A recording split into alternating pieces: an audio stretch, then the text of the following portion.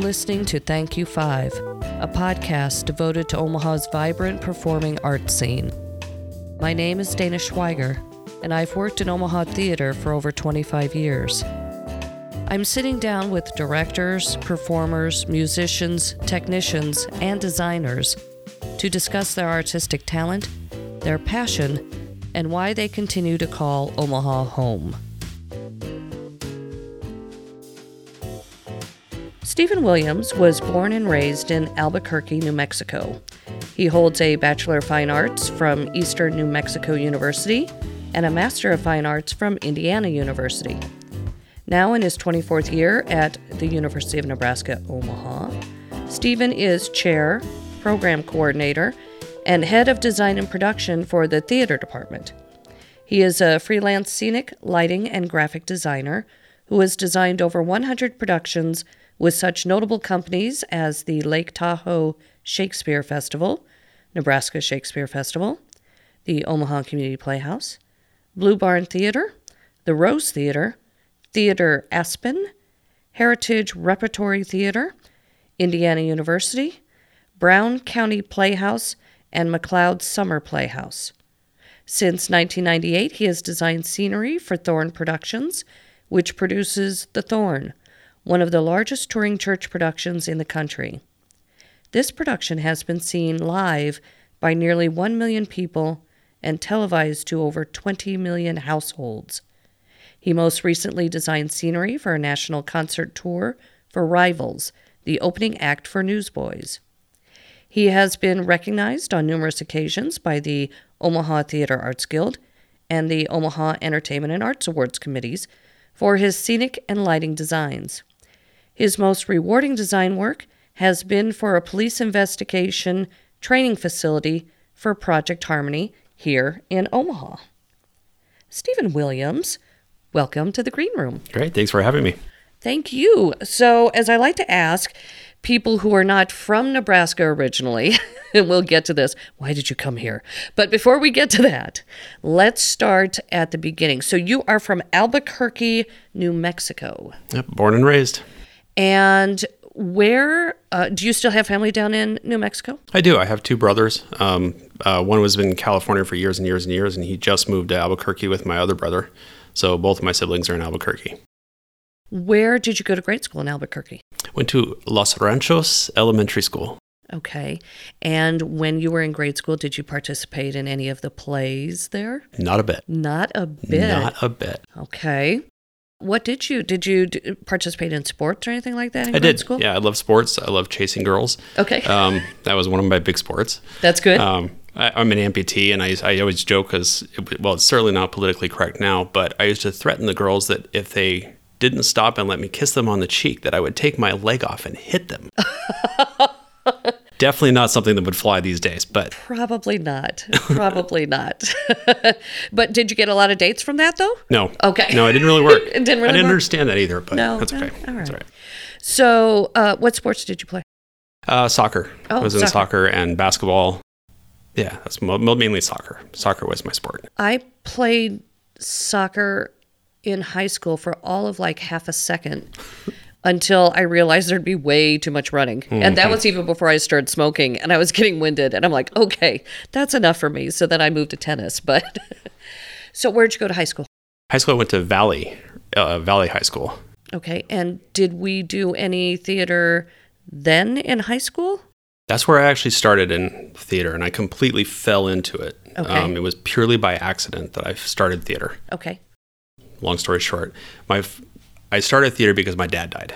My dad died when I was 13, and I had a really rough time with that, dealing with that, and I had kind of got into some dark things, getting into my late junior high, early high school. My freshman year, my mother pulled me out of my current high school, transferred me to a whole new high school, trying to get a whole new surroundings, and that failed miserably. And she transferred me back to my original high school. And one afternoon, my best friend, she said, I've got an audition. Will you come with me and let me audition, and we'll go home together? So I was sitting in the back of the auditorium, and the teacher, Vicki Turpin, she said, hey, Stephen, will you come up and read this part so I can audition your friend? I said, yeah, fine, whatever.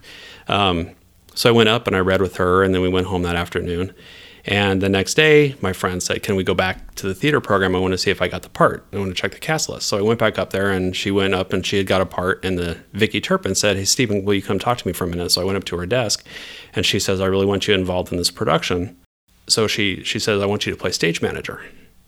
And I went, oh, I have nothing else. I wasn't involved in sports. I wasn't involved in anything at all constructive at that point. I said, yeah, whatever, sure. So as we were going home, I opened the script and I started flipping through it, and there's a whole bunch of things that are highlighted. And it was the stage manager for the production of Our Town. And so for whatever reason, she cast me as the narrator in Our Town. So I went through that whole process, and that was the end of my freshman year, I think. By the end of my sophomore year, I was president of the high school drama club, and there was no looking back. I acted for 3 years. I designed. I did all the tech work, as most people do in small theaters and small high school programs. But that was really my start, and I think that was because my father passed away, and it was because I didn't grow up in an artistic home. I had never seen a theater production before high school, and it was something I just fell into. And after that production of Our Town, my mom came to see it, and she couldn't find me until after intermission. Because I just completely transformed from what she was used to seeing me as. Right. And there was something so magical about that experience. Yeah. There was no looking back. How many people in your high school? It was a big school. There was probably 2,000 people in there. Oh, okay. And the program probably had 30 plus students in the program that were serious theater people. Mm-hmm. What other shows did you do besides Our Town? Oh, boy. We did MASH. I played Hawkeye in MASH. Rebel Without a Cause. I played Jimmy Dean in Rebel Without a Cause. We did Bye Bye Birdie, and because I can't sing, so I was like the third chorus member from the right on that one. Oh, what else did we do? Did an original production of American Buffalo in a little tiny studio theater. It was fun. It was a horrible production, but it was good. It started my love for David Mamet, which I later grew out of, but... I'm going to pause for a second. If anybody hears that hum in the background, my neighbor has decided to weed whack, and I can hear it, and I'm sure you can probably hear it too. But hey, that's what happens when you do a podcast. So, all right. So you graduated from high school, if I may ask, in what year? 1988. 1988. Okay, that was oh gosh, I'm like a year older than you. I graduated in 87, yeah. So then you decided to go to Eastern New Mexico for college. Did you know at that point that it was going to be theater, or did you go in undeclared and then decide to continue with theater? During high school, we had a high school theater festival that was hosted by Eastern New Mexico University. So a lot of high schools all over the state would travel down to Portales, New Mexico for this festival. And I met the chair of the program, Dr. Rucker, and he offered me a really great scholarship. Said, I really want you to come here. I started as an actor. So I got a wonderful acting scholarship. And my mom was a single mom at that time. There was no way I was going to be able to afford college. So without that scholarship, it's the only way I would have continued in college. So I knew it was going to be theater because I had no other ideas of what I wanted to be. Mm-hmm. And obviously your mom was supportive of that. She was. Yeah, absolutely. She was. She saw that spark that she hadn't seen yet. So when you graduated with your Bachelor of Fine Arts, was the emphasis in performance, or did you switch over to design at that point? I had started as an actor, and I acted for quite a few shows in my undergraduate program. And I had taken some design courses with my mentor there, Felipe Macias, and he was going on sabbatical, and he said, hey, I really like what you did in my design class. I'd like you to take this studio production while I'm on sabbatical. And I said, sure. So I did a design for Agnes of God. It was my very first formal scenic design. Did you do the lighting design as well, or was it just scenic? I did. It was just scenic on that one. And it was this weird, undulating skateboard ramp thing. And I stood back and I watched the audience come in, and when they sat down, they started looking at this thing, and the set itself started telling a story, and the audience started to talk to each other about what was going to happen on this seascape. And that was something I never got as a performer, and that was the last time I ever acted. I never acted after that. I was like, I'm sold. This is it. It's interesting that you make that comment, because we're going to talk in a little bit about your scenic and lighting design for Indecent. Because when I went in and saw that and I walked out, when I talked to people about it afterwards, one of the things that I said was, it's been a long time since I've seen a production where the lights and the set were almost like their own character and told its own story. So it's interesting that you bring that up with Agnes of God. So obviously you're very good at that. So Thank you. We will explore that in a little bit. So Agnes of God was your first scenic design. So then did you graduate then with just a design degree, or was it specifically for scenic and lighting design? Scenic and lighting design. Both of them. BFA and scenic and lighting. Okay. So once you graduated from Eastern New Mexico University, then you decided to pursue your master's, also in design, I'm assuming. And was the goal of that because there are lots of different reasons why people get their degrees, and sometimes with getting a Master of Fine Arts, it's because they want to teach, or it's because they can, get better paying design jobs. What was your thought process when you decided to get your Master of Fine Arts? Well, I definitely wanted to get more formal training on design, because I hadn't had a lot of that during my undergrad. That was more of, scraping it out because we had to get it done. Felipe did some wonderful design classes, but I really wanted to explore deeper into that. And during my spring break, I had applied to North Carolina School of the Arts. I had applied to Yale, Indiana University. Those are like the big schools I really wanted to look at. And I toured those all during spring break. And when I got home, I was like, I still can't pick. I don't, so I'm going to let them pick for me. And that didn't help, because I was fortunate enough to be accepted to all three of them. And like 2 days later, because I still didn't know what I was going to do, 2 days later, I got a little letter in the mail. And a gentleman from Indiana University, Wesley Peters, he was at the United States Institute of Theater Technology conference at the time and missed me when I was in Indiana.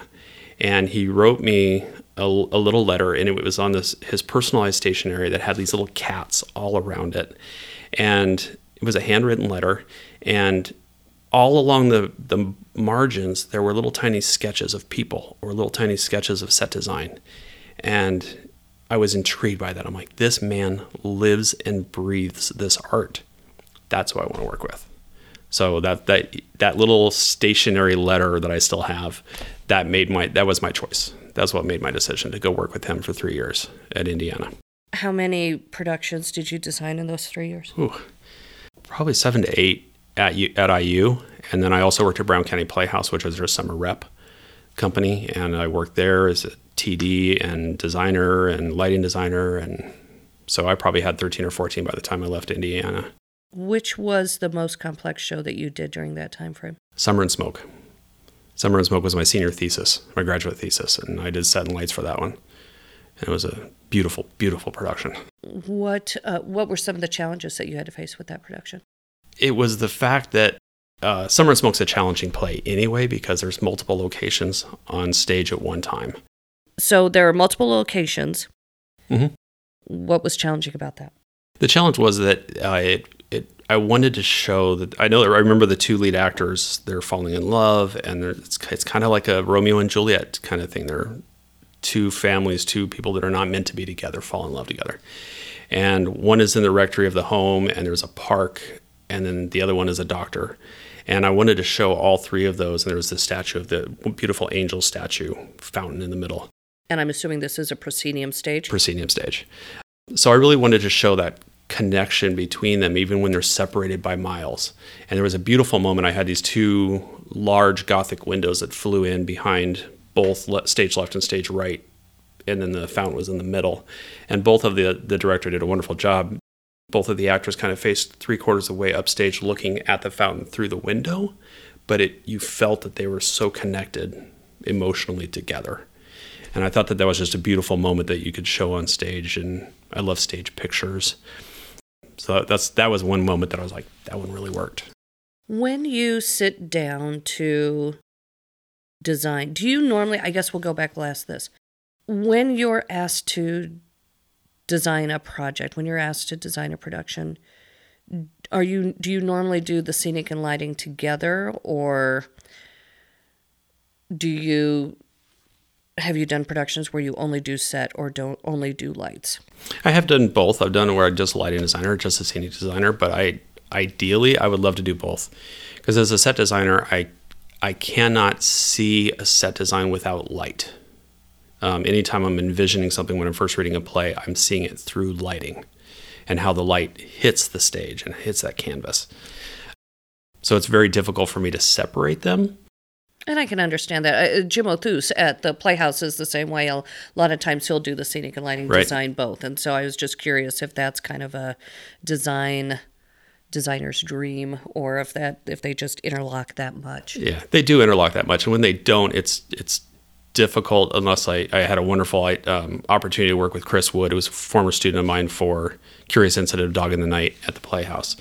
That was a wonderful experience because I fully trusted him with the set design. I've worked with other designers as lighting designers on my set design. I'm like, okay. And I try to nudge him a little bit. Have you thought about this? Right. Wouldn't it be nice if that light was coming through that window up there and cascading across the sofa or whatever? Right. Right. I try to push him gently in that direction to do what I originally had conceived. Robert Edmund Jones stated that a set must breathe the light, and I've always held that to my heart. And that's how I design, because I love lighting. I love every component of lighting, and it's easier for me to come into somebody else's set design and be a lighting designer. Sure. I definitely talked to them about what their initial ideas were. But for somebody to come in and light my set designs, it's a little bit more difficult for me to let go of that. I can understand that. Lighting design was always the class that I wanted to take when I was in college, and it always conflicted with my acting classes. Yeah. But I always have a great appreciation for an awesome lighting design. Like I said, it just tells the story. So you graduated from Indiana University, and then what did you do immediately after that? I was at United States Institute of Theater Technology. I was fortunate enough to be selected as one of 18 during the Young Designers Forum. Each year they focus on 18 outstanding designers from around the country and kind of highlight their work at the conference. So I was displaying my work there, and a young lady came up and said, "Hey, I really like your work. We have a position available. You should really apply for this." And so I got back to Indiana, and I pulled out my atlas. For those of you who are not, it's an old map that you actually looked at. And I opened it up, and I figured out where the heck Omaha was on the map. I had no idea. And I came here to interview at the university. And so I was straight out of grad school, and I was hired to be the technical director and designer here. So I started at UNO in 1995, straight out of grad school. Straight out of grad school. And you have worked with Nebraska Shakespeare Festival. How many shows have you done for them? I think I worked 7 seasons with them. Doing sets and lighting design for them? Sets mainly. I did a few seasons of lighting. The lighting is not too intricate out there. Sure. So I did a few seasons of the lighting design out there. You said you did, obviously, the Curious Incident of the Dog in the Nighttime at the Omaha Community Playhouse. But you've done other shows there as well. You've done a couple of shows for Amy Lane out there. Yep. Recommended Reading for Girls, Ellen Struve's piece, beautiful piece. Loved working on that show. I was the only male that worked on that entire show. Felt a little out of place, but they're very accommodating, and I love working with Amy Lane. She's one of my favorite directors ever. Streetcar Named Desire with Amy Lane also. Next to Normal, I did there. Did lighting design for Monty Python's, I can't remember the name of the show now. Totally just blanked on it. Spamalot. Yeah, Spamalot. Spamalot with Steve Wheeldon did the set design for that one from Heartland Scenic Studio. Curious Incident, Dog in the Night. Did lighting design for Carolina Change, which is a beautiful production. Mm-hmm. Beautiful production. It was. Love that one. And Robbie Jones, my colleague, did the set design for that one. There's a couple others I'm blanking on right now. That's okay. I love working there. You said that you worked with a former student on Curious Incident. Mm-hmm. So can you explain the process of the collaboration you had with Chris? He was my student for many, many years, and he and I did not see eye to eye for many years, and he ended up leaving the university for a few years. He needed to go out and find his wings before he came back. And when he came back, we had a new mutual understanding at a professional level. And he and I became great friends at that point. So when Jim Othus asked me to do the set design for that, I knew the complexities of that show. And I knew that the Omaha theater community's expectations of that show that had seen it in New York or Chicago or London, I knew, and I was asked right off the bat, how are you going to do that? So when he told me that he was bringing Chris Wood on, I actually said I need to think about it for a few minutes. I need to talk to Chris about what his vision is on this. So I called up Chris and we chatted for a good hour and a half on how we could approach that show and would the budget be available to do that show. And Chris has gone farther as a lighting designer than I have with the newer technology, and I knew that he'd bring that to the table, and that's how we would have to approach it. So when we worked with Kimberly, who was the director on that one, she was wide open to all of these ideas, and fortunately, John Gibilisco and Don Hook and Jim Othus were all fully behind it, and they were willing to put the extra effort in, especially John Gibilisco and his crew. There were over 490 LED pucks that were throughout the entire piece. There was a lot of electrical work that had to be done in that. But Chris did a great job. He took it and we worked scene by scene with Kimberly and myself and about how the set could transform through lighting, because it was nothing changed with the set. It was just there. So Chris did some wonderful work and really helped to bring my vision to life through that piece. Mm-hmm. And it was great being able to work with him on a professional level outside of the academic unit. Right. And how did you arrive at the design for this show? For those who don't know, it's about an autistic boy. So I know there was a lot, and not being overly familiar with the show, but knowing that what you wanted the audience to experience was what he was experiencing. So can you explain a little bit about the process, how you came up with the ideas that you came up with for that? Sure. Many times when I'm working on a production, many different designs. I design tons of different things. I probably designed that show 15, 16 different ways. I was trying to get away from the New York version because it was in a beautiful cube and everything was very geometric in its form. And I was trying to break away from that because I didn't want to. I hate copycat designers. Yep. But there are no original ideas anymore. Right. There just aren't. So in the 14 of my 15 different designs, I was trying to get away from this cube, but I kept coming back to the symmetry of this design. And because it's through his eyes, the autistic boy's eyes, that's where he finds comfort. He finds comfort in the mathematics. And so the reason I could never figure out how to get to that is because I was getting away from the mathematics. So I came back to a cube, and it was our own version of the cube. Right. It was based on geometry. It was based on mathematics, and it was able to transform with Chris's work. When he was most comfortable, we were lit internal of this box that we created. Everything was very internal and was very structured. When he started to become uncomfortable, when he got out of that world, all of a sudden the walls became translucent, and we started to see shadows from beyond, and then chaos of the lights, the LED pucks. And so it allowed us to take one set and go from what is comfortable to him to allow the audience to see some of that chaos and difficulties that some people with autism go through. So let's juxtapose that with Indecent and your approach to that production. How did you come up with the concept that you came up with? Susan and I worked very closely. This is my first set design there. I've done lighting design, but working there was wonderful in this one because Susan she knows what she wants, and she knows design, and she thinks about design as she's conceiving the project. So she knew she wanted it to be in an old theater, torn down theater, and she had some samples, some visuals of what those could be. The elevated stage was what was my nest egg. I really wanted that just very, very simple. I wanted to keep the whole design very, very simple. But that little elevated stage to be the nest egg, to really allow those performers to live on that one little space. So yeah, it came together so quickly. I was so pleased with that show. And as a designer, many, many times, as I'm designing these 14, 15 different versions of it, I most often go back to my very first idea.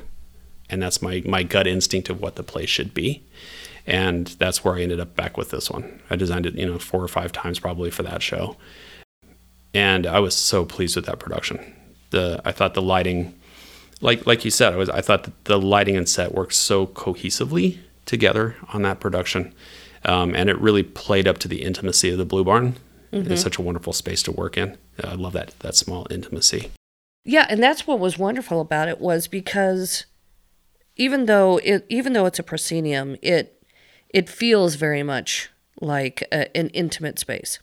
And, you had the actors on stage the whole time, but because of the way the set worked, the way the lighting worked, it was so very easy to focus on every single aspect of it. And the most breathtaking moment was right toward the end, right before everybody got in line to go to the gas chamber, and that was that huge blinding white light that just took your breath away. It was just absolutely stunning, and you're just shocked for that moment, and then all of a sudden, boom, they're all there in line, and immediately where you've been transported, where they've been transported to. Good, it worked. Oh yeah, it worked. It definitely worked for me. But there are, when you have those moments when you, like I said, where it works so well, where the lighting takes on a life of its own, where the set takes on a life of its own. It's not distracting, but it just helps to mold the story. It places you in that moment a little bit more, mm-hmm. I think. Yeah, absolutely. I think and it's wonderful because it was very, like you said, it was very minimalist, and yet seemed very complex. And that's what I think. I love a set design. I love having that 3 or 4 minutes before the curtain, that an audience can sit down, talk amongst each other, look at the set, try to figure out how this is going to play in and become a canvas for the production. I think lighting is a character. If it's done well, it's a character in the production. And that it helps to tell that story. Absolutely. I do a wonderful, I love teaching lighting. And I was out the very first day of class, I tell my students, okay, I want everybody to close your eyes. And then I'm going to say a word, and I want you to come back with the color of that word. So they'll close their eyes, and I'll say anger, and everybody jumps back with red. Or sadness, everybody jumps back with blue. So lighting is so much about psychology. I took extra classes in psychology when I was in grad school because I knew that there was such a play between psychology and lighting. I love color theory. I love all that geeky stuff. Do you have any certain style techniques that you use on a consistent basis, or do you let the production itself kind of dictate the style? I let the production dictate the style because I just got hired to do Raisin in the Sun at OCP. So I'll be working with Tyrone Beasley and thrilled to be working on that production. I've never seen that production before, so I'm thrilled to go into it, but I'm just going to let it tell me what it needs. Mm-hmm. And that's what I try to approach all the shows. It's a little more difficult when I'm at the university and I already know the space really, really well. And there's so many things that are dictated because of the spaces that you work in to dictate how an approach should take place on that individual production. So I really just let the play tell me what it needs, and I try to follow along with what comes through. Do you find, do you have different theories on lighting a play versus lighting a musical? Not really. It's all about telling the story through lights. Mm-hmm. So I'm not a mathematical lighting designer. There are so many mathematical lighting designers that get out their little calculators and they're figuring out, the foot candles and everything. I'm not like that. I'll stand on stage and I'm like, okay, this isn't working. Let's just move that light over 5 feet and let's take it from there. We're going to throw this gel in it. And it's through experimentation and it's through feel that I know what's right and what's wrong. Mm-hmm. And that's always been what works for me as a lighting designer. I know the mathematics and I can get through that. But so when you sit down to convey a mood, do you, for a particular scene, is there that much collaboration between you and the director where you say, okay, what are you thinking the mood is of this scene so that you know how to light it? Or, I mean, I would think, I don't know if it gets that granular with you working with working with a director where you say, okay, what's the mood you feel of this scene? Or, or do you have a specific mood at this point? Do you work that closely with a director when you design? I don't, in that I light mood. That's what lighting is. It's all about mood. So as I'm conceiving the lighting design, I'm already preloading all of those moments throughout the show into the lighting design in terms of what its capabilities are. Then once we're in the tech rehearsals and we get to that moment in the show, I've already got the entire show programmed. That's how I approach things. When we get to Tech Sunday or whatever it is, like OCP, I'll have the entire show completely programmed. And that might be the first time that my director is seeing that moment in the play. And I always preface everything, the very first of tech rehearsals, this is just an idea. Nothing's in concrete. Everything can be changed. This is just my initial response to it. And I'll also show them, these are the capabilities. Bring up all the lights and flood the stage with light, more than we'll ever need. But we have that capability in my lighting designs. And then we pull back to 20%, and then everything can be developed from there. There are certain plays, certainly, that, for example, with Indecent, she knows lighting. Mm-hmm. And it's very, very important. We spoke about many of those moments leading up to Tech Weekend, but it was already there. Right. So, right. Got you covered. That's good. Take a moment, if you would, please, to talk about the different colors that you use for different moods. So interesting. Interesting question. And I don't know, maybe it's something that can't be answered, but I know you said when you were talking about with your students and you said, close your eyes, I'm going to give you an emotion. I'm going to give you something. You tell me what color it reminds you of. Anger, everybody thinks red.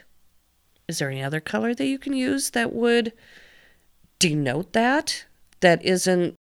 I understand what you're saying. It's more about the family of colors. Right. I'll give you a great example. We did a production of Angels in America, Millennial Approaches at UNO. And there was a wonderful moment where our actress was out on stage in like a tank top, and it was all lit in oranges and reds, and she was sweating, and it felt really, really hot.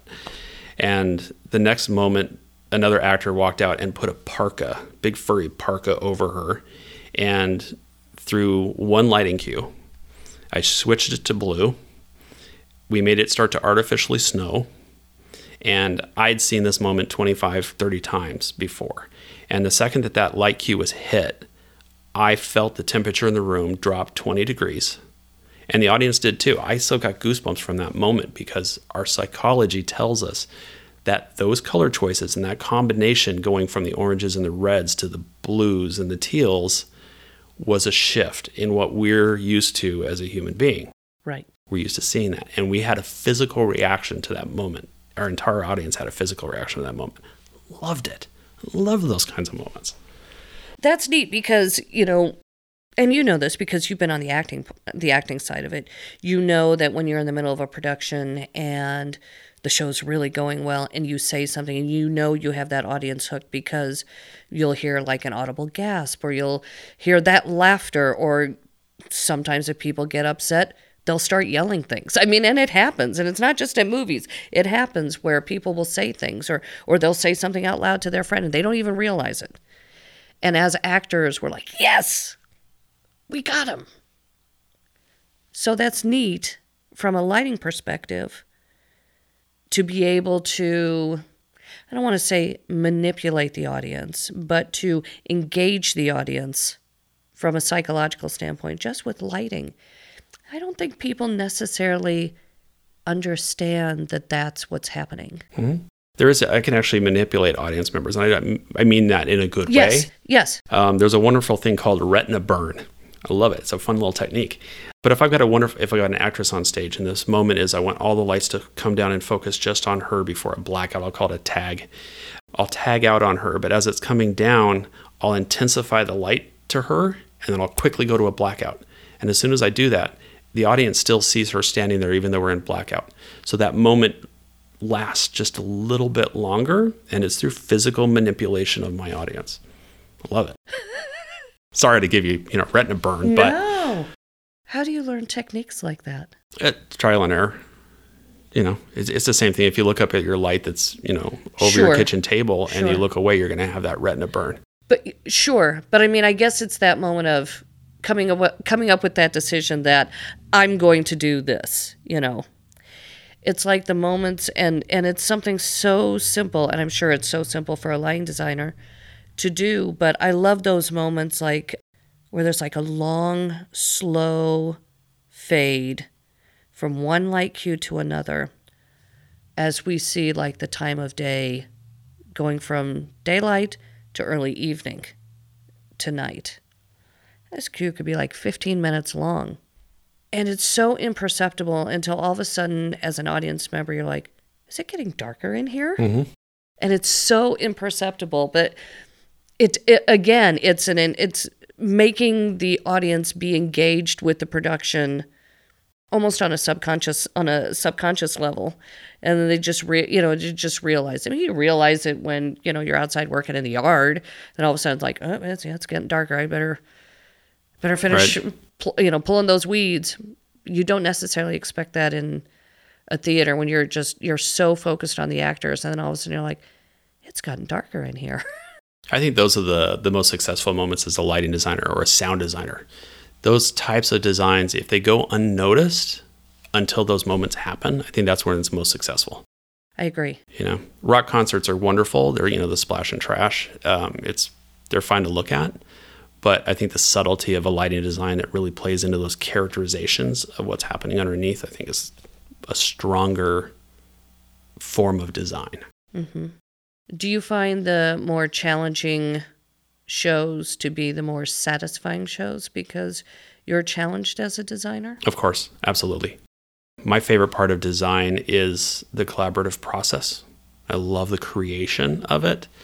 And once the audience, I see it for the first time with an audience for the very first time, wash my hands, I'm done. And I move on to the next one.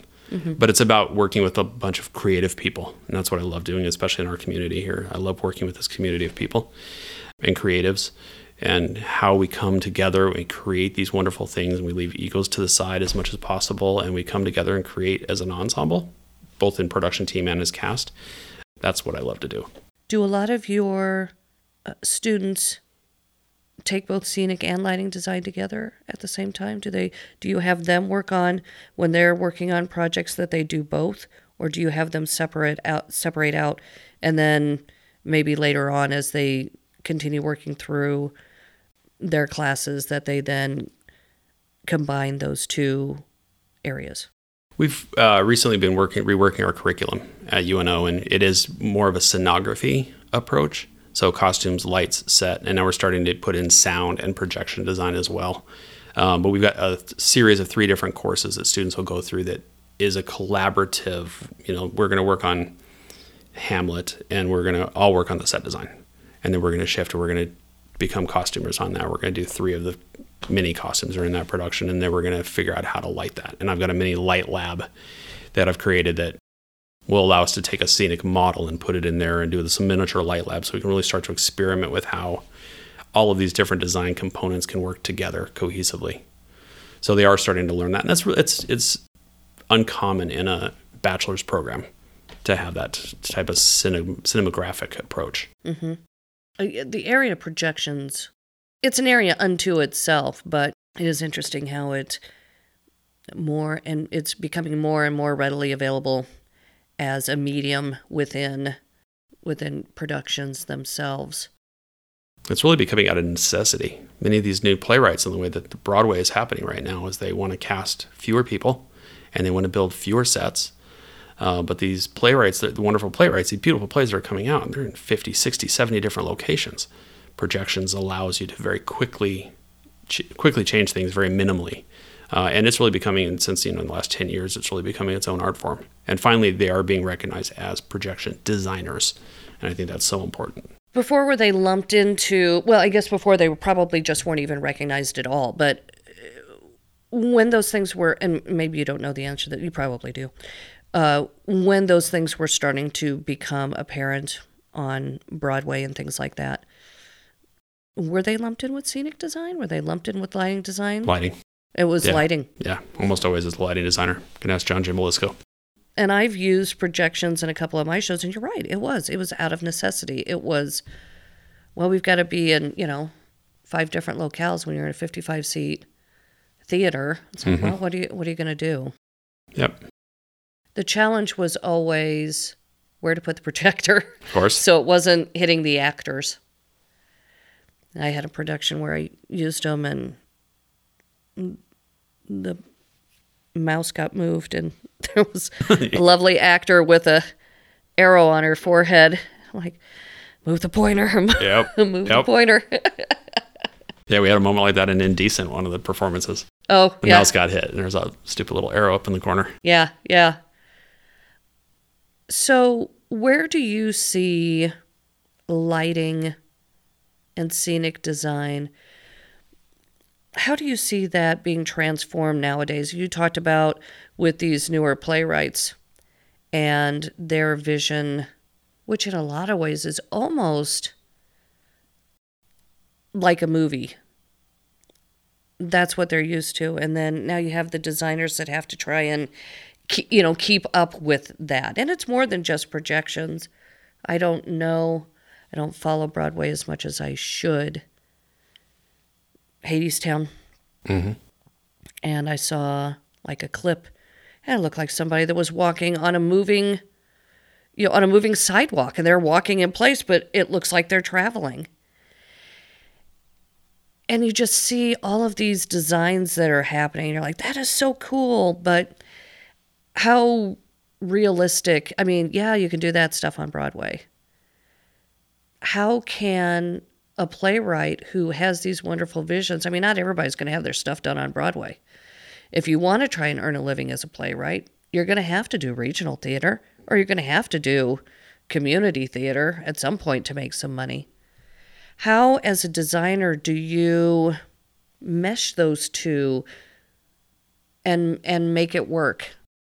That's a great question. At the university, there are plays that we're avoiding because of that, because of those types of plays that are being written. I'd love to be able to work on them, but there's just no way in our space. So a lot of it is the play needs to be picked that's correct for the space that it's going into. I think one of the best things that we have in our community is a Great Plains Theater Conference that brings young playwrights together with designers that can really start to hear these in readings, see some small stage version of these plays.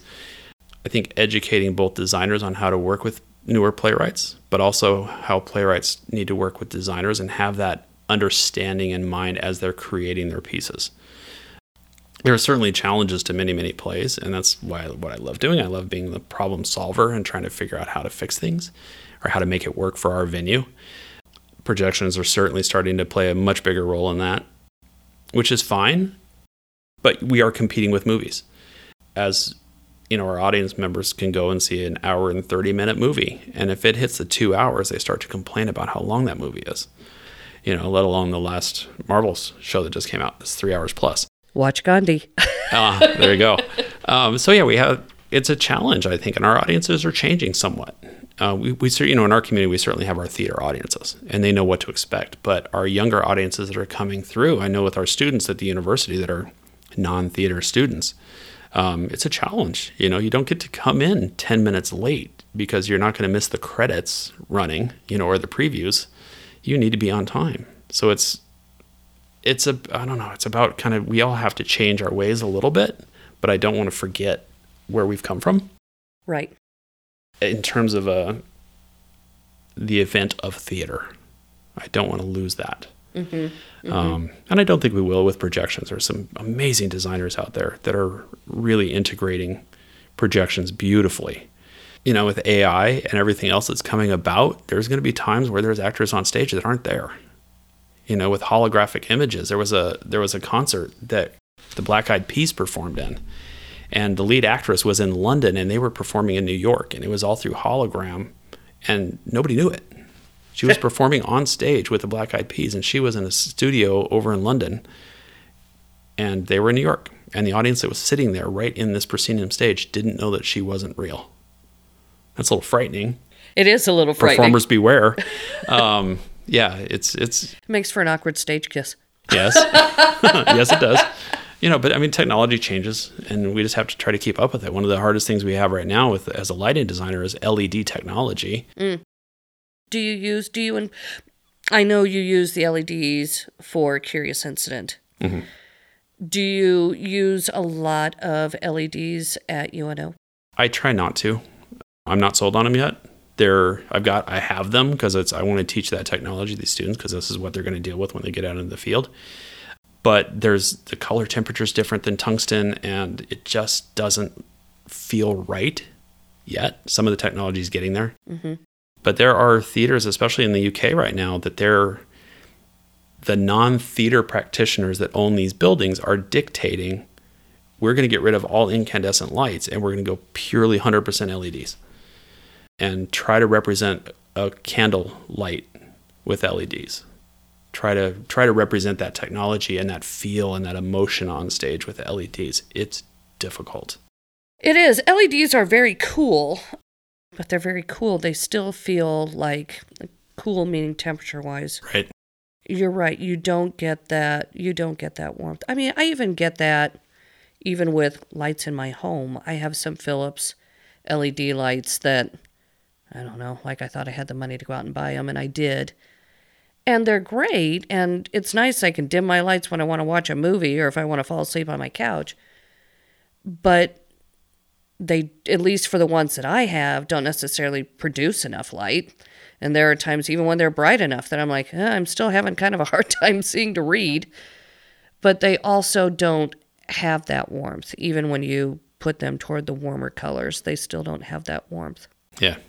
What is the fascination with moving toward LEDs? Is it from an environmental perspective? Absolutely. Yeah. It's a cost-saving environmental.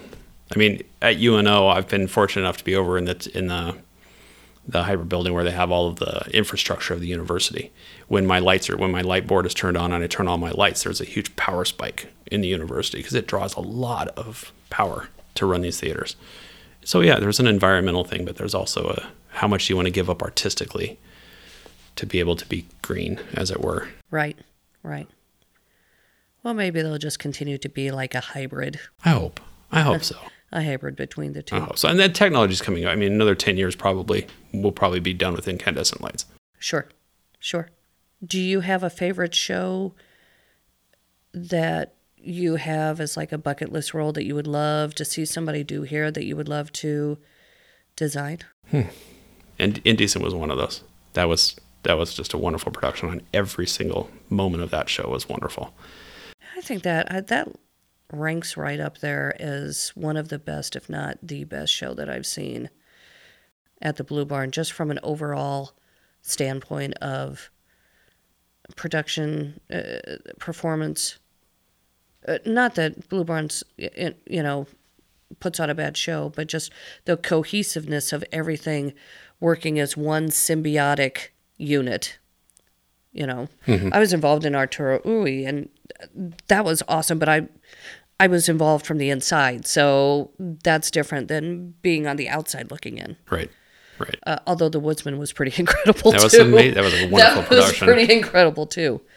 So, okay, so Indecent was one. I really don't have any dream designs that I want to do. Mm-hmm. Usually my favorite productions don't develop until I'm halfway through the process, that they all of a sudden move up on my list of shows that I always say, yeah, that one's not going to quite make my resume or not make my portfolio, but there are certain ones that do.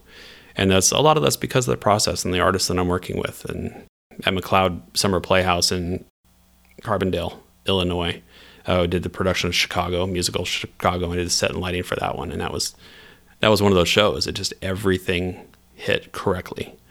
And that's going to be forever one of my favorite designs. Mm-hmm. I did a production when I was at Indiana University. It was in a small studio theater that you could reach up and touch the lights. It was an old modified classroom, tiny little space. And it was an original play by one of the playwrights there called Cornfield Meat. And the director just said, it's supposed to take place in a little railroad shack in the middle of a cornfield. He says, I just want the most realistic space you can possibly give me. So my fiance at the time was 350 miles away. So we'd go and meet once a week, once a month or something halfway. And on the way there, I was thinking about this play. And I saw this old dilapidated barn on the side of the road. And I went and I knocked on the door of this old farmer and I said, how much would you charge me to tear down your barn and take everything away? And he got this really puzzled look on his face. And he's like, I don't know, $75? I'm like, done.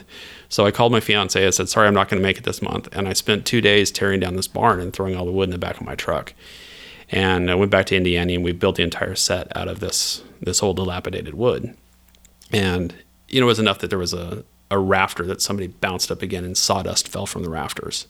And there were still bugs crawling in it. And I made the floor look warped because we needed a little trap door. So I made the floor look like it was warped from roots. And there were roots that were growing up through the floor. And it was wonderful play. And I had offered the farmer some tickets. And he had driven all the way to Indiana to come and see the show. And after the show, he was alone sitting in the theater and he had a tear running down his cheek. And I was like, oh God, what'd I do?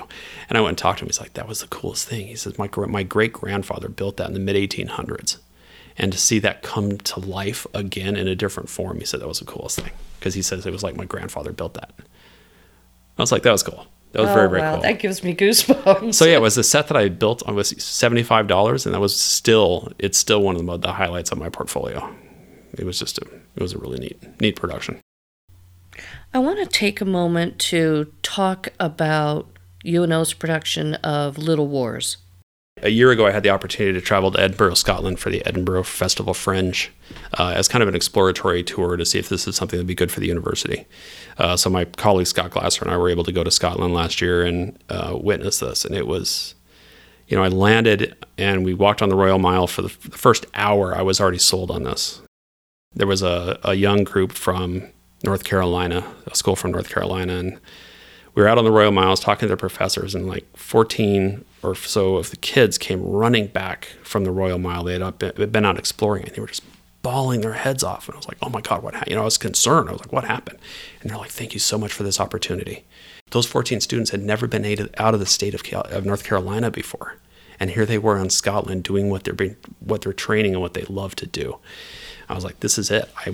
I have to make this available for our students. So he came back, and with the work with Jeremy Stoll, the one that you saw do Dogfight at Westside, he's the instructor there. He and I developed an ensemble group of 20 students, and 10 are cast members, and they worked together in devised theater to create Little Wars. And we had a production back in May, I guess, early May at UNO, and it was kind of just a half an hour snippet of what was eventually going to end up in the Fringe. And the group is back in rehearsals right now. And we're preparing right now for the Omaha Fringe Festival. We'll have 2 performances on February 26th and 27th. And we're hosting this at UNO. So we'll have both of our theaters will be full of 8 different performances going on for 4 days, which we're really excited about having them in there. And then I'm going to throw these students on a plane and take them all to Scotland, and they're going to experience this. It's an amazing festival. There are 3,000 different performances that are happening, and 500,000 people flood this little town of Edinburgh, Scotland, to take in on dance and movement and theater. And it is just, it's a celebration of arts and culture, and these students are going to get this opportunity. It's a once-in-a-life opportunity, and they're thrilled, and I can't wait to see them experience it. That's what I'm most looking forward to. So we'll be heading out on July 30th for 12 days to be in Scotland. And I love working at the university, not only for this opportunity, but also seeing where our students are going and what they're doing with their careers. And I can't think of a theater organization in Omaha that does not have one of our alumni working there. So it's we're kind of touting, we've got our new little logo thing that says, where Omaha theater begins is where UNO theater does.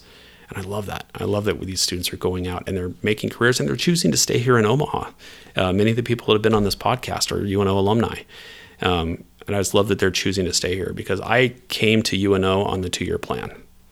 Graduated straight from grad school. I'm going to be here for 2 years. And that was 24 years ago.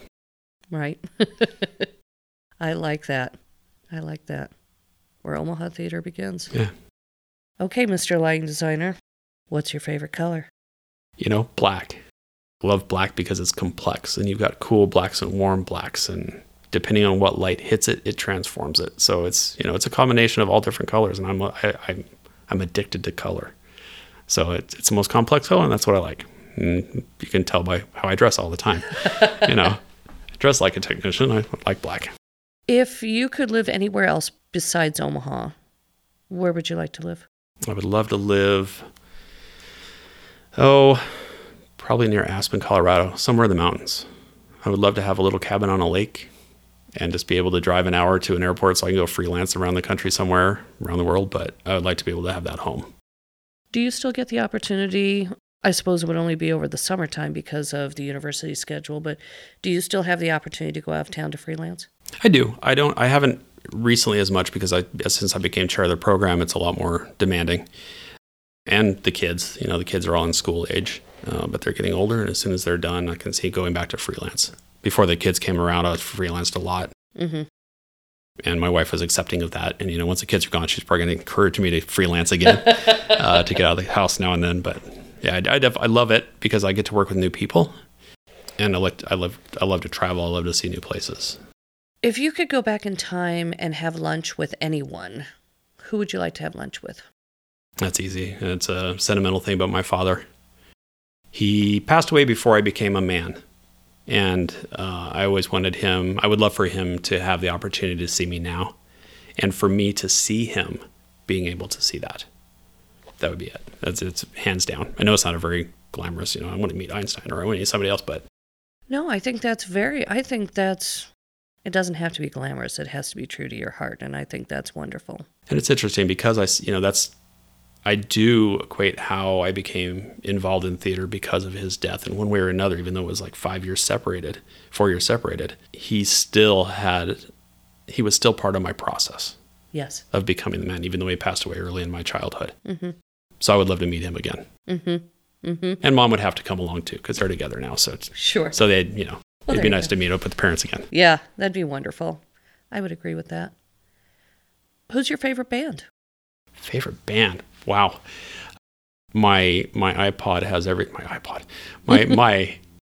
tunage goes everywhere from Queen to Metallica to Zoe Keating to 80s hip hop to 80s new age.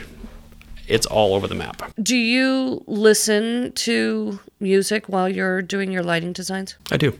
Yeah. Do you tailor your music choices based on the production? I know that sounds weird. That's absolutely true. I wonder if you do when you're sitting there and you're designing. If it's something that's the show is a little more moody. Do you have a little more moody music behind you, or? I know I'm certainly moody, and as I'm listening to music now that you're saying that, I'm hitting the skip button a lot more on certain kinds of music when I'm working on different kinds of shows. So yeah, I guess subconsciously I am adjusting my listening preferences to the show I'm working on. What's your favorite meal? I'm a steak and potatoes kind of guy. Absolutely. What kind of steak? T-bone. Okay. T-bone would be my choice. T-bone's your choice. Yes. I'm a carnivore. Stephen Williams, thanks for coming on the podcast. Thank you for having me. It's been a pleasure. What's your favorite swear word? Ooh.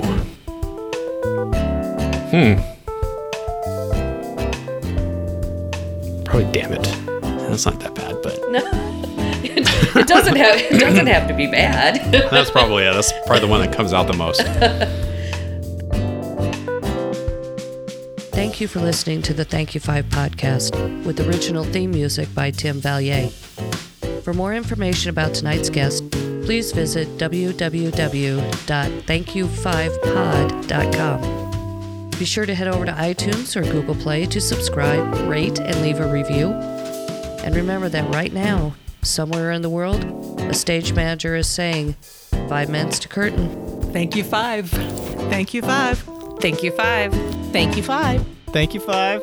That's theater talk.